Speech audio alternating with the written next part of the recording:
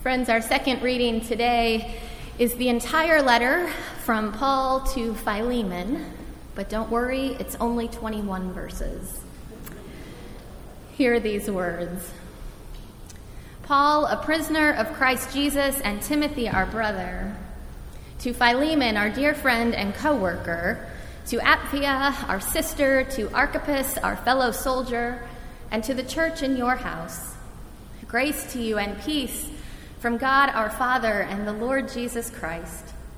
When I remember you in my prayers, I always thank my God because I hear of your love for all the saints and your faith toward the Lord Jesus.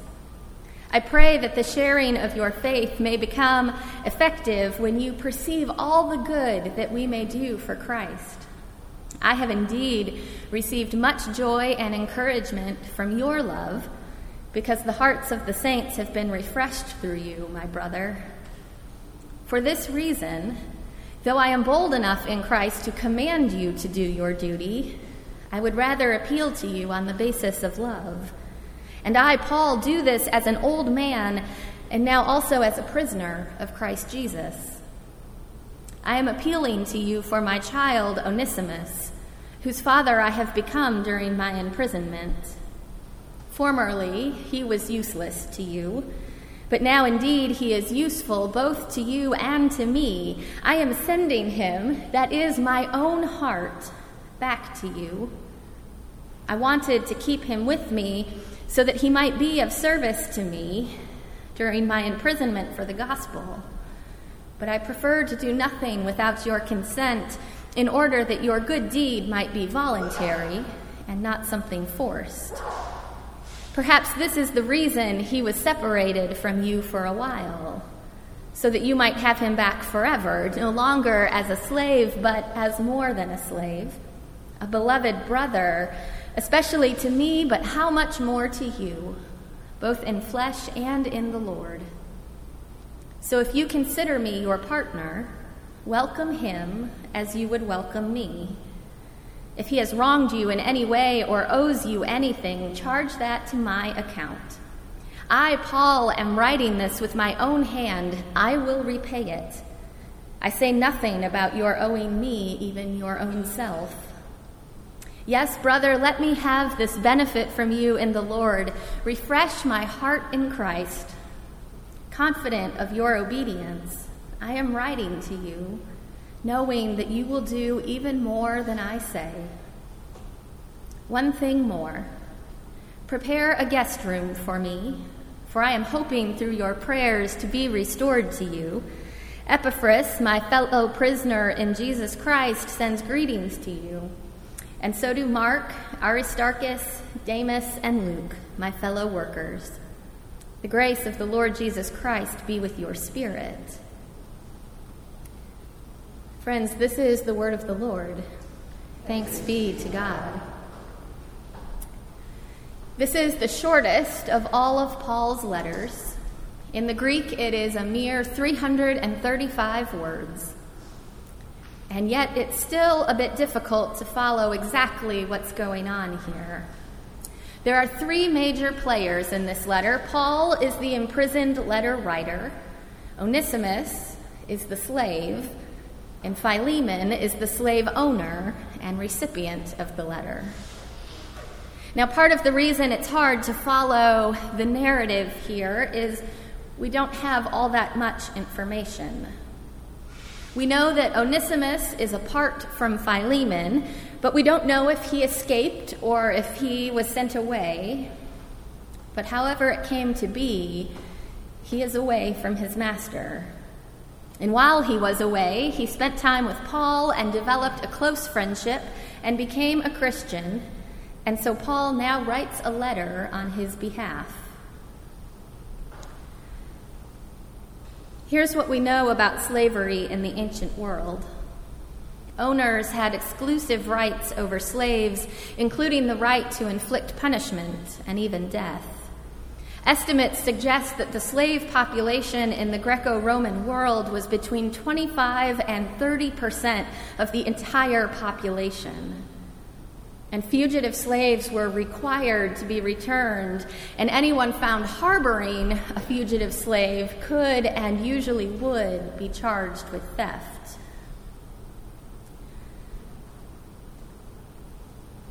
Here's what we know about slavery in our somewhat more modern world.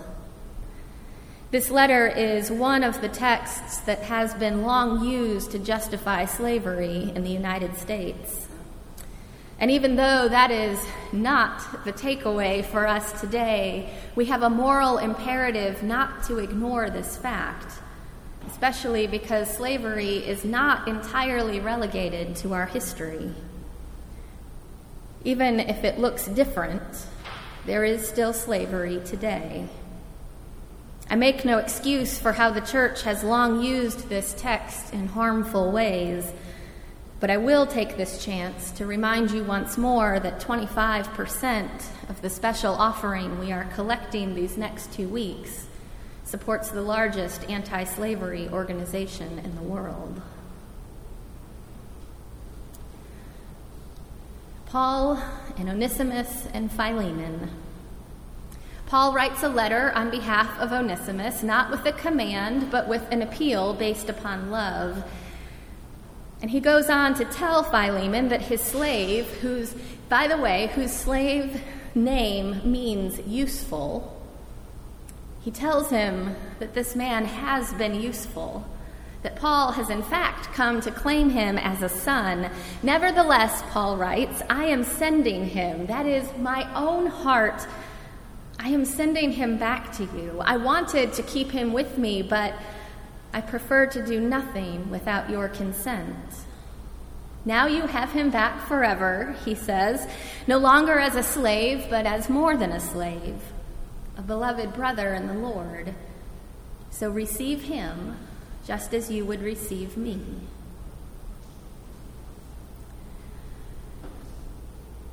This letter may not be particularly well known, but there is another letter written about a slave that most of us, at some point, have read over the course of our education. In the adventures of Huckleberry Finn, Huck befriends Jim, a runaway slave. Jim is his companion as they travel down the Mississippi River, and Jim becomes not only a friend, but more of a surrogate father to the teenager.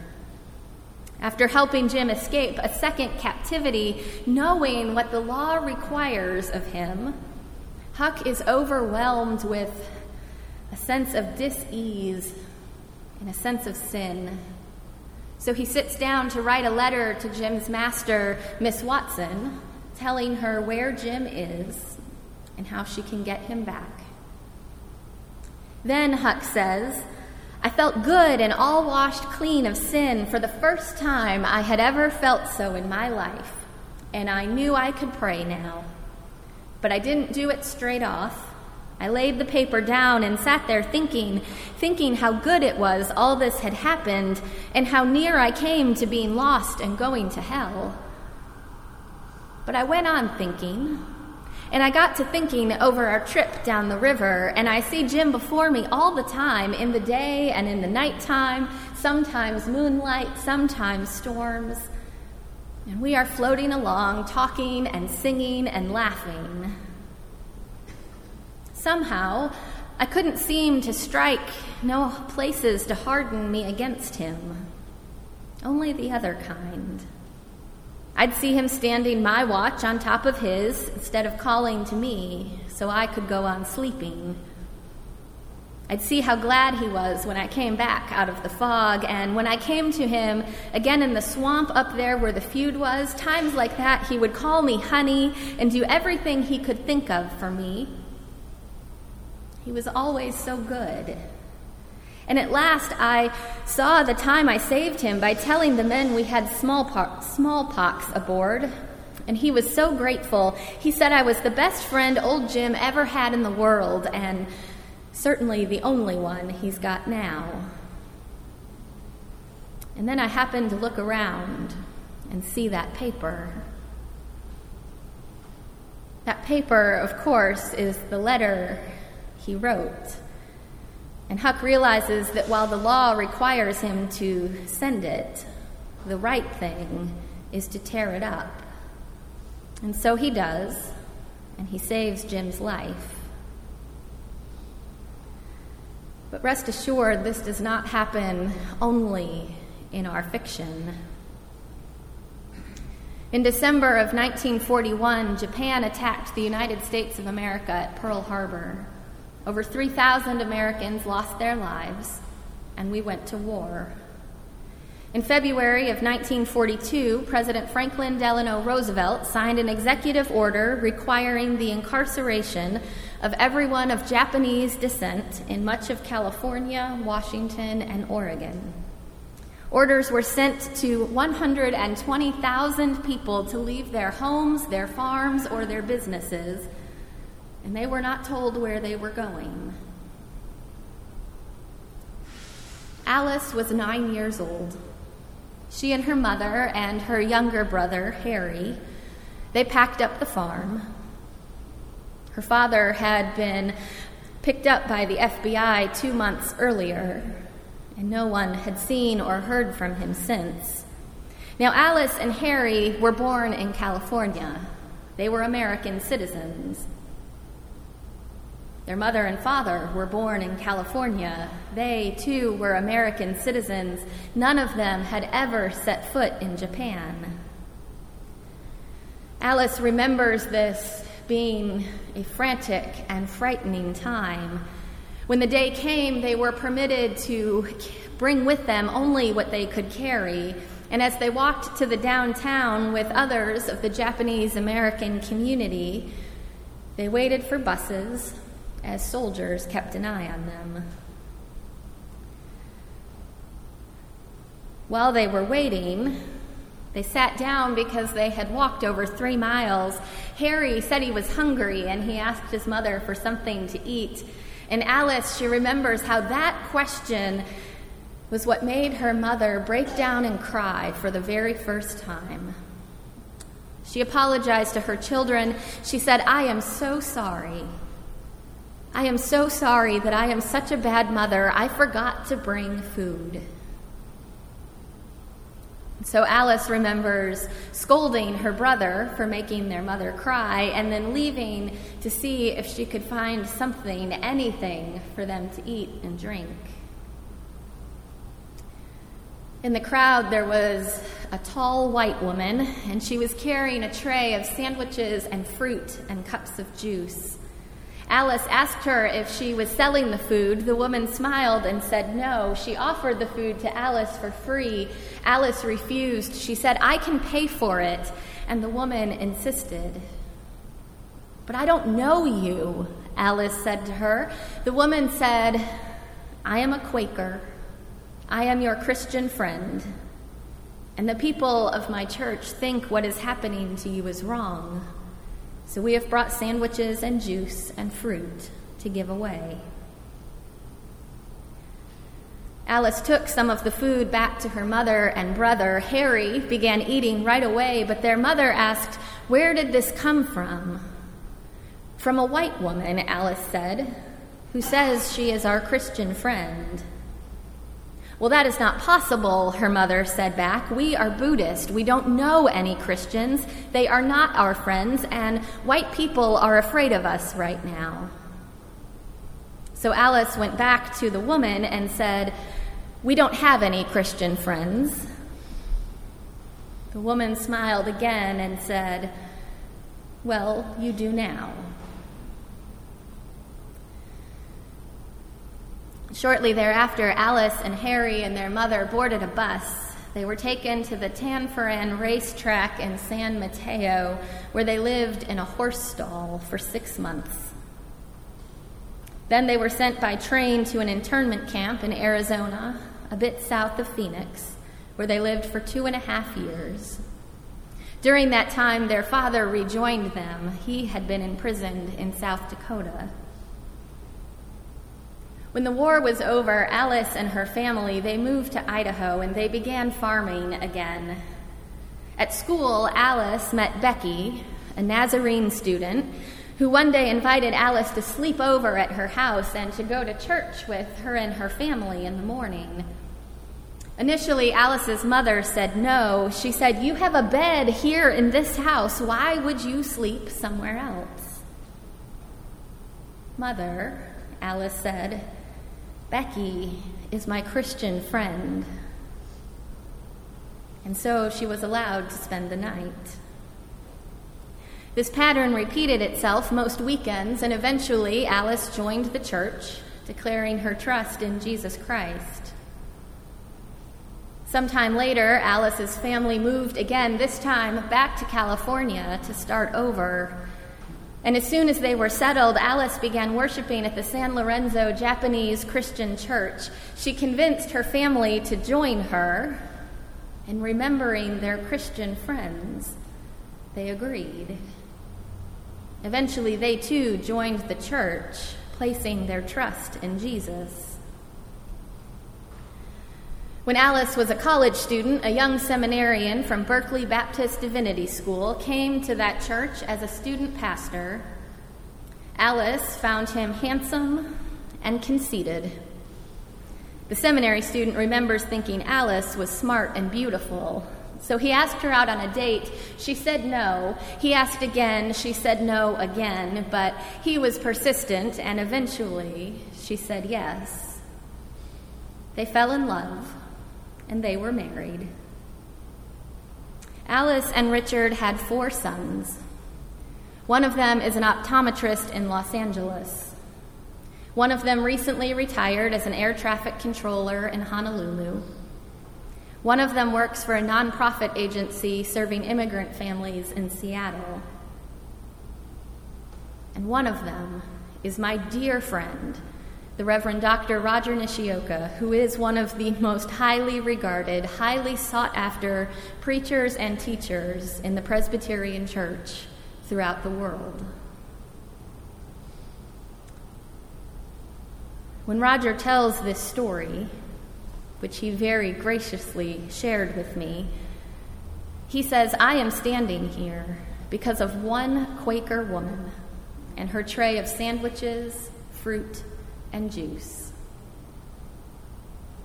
And then he says, "When I go to heaven, I cannot wait to meet that woman. I want to ask her, how did you have the courage to act when everyone else in the country, including the president, was convinced that my mother at 9 years old was not to be trusted? I want to ask her," he says, "but mostly I want to thank her."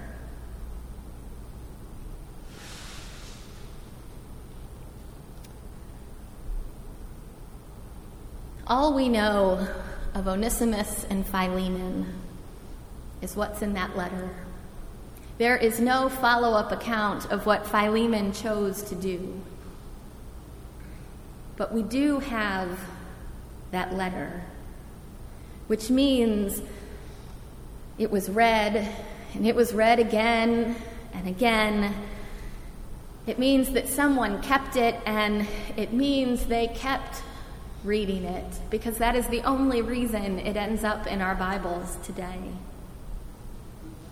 And I have to assume that they kept the letter because when it was read aloud in Philemon's house that first time, something changed. And so they believed that perhaps if it was read again in the future, things could change again. This letter, all 335 words of it, bears witness to what friendship can do. It can save lives. Maybe even more remarkably, it can change lives. So be a friend today, this week, this month. Be a friend to someone who needs it. For that is a faithful and holy task, even if all you have to offer is a sandwich and some juice. The impact may well be larger than you could ever imagine.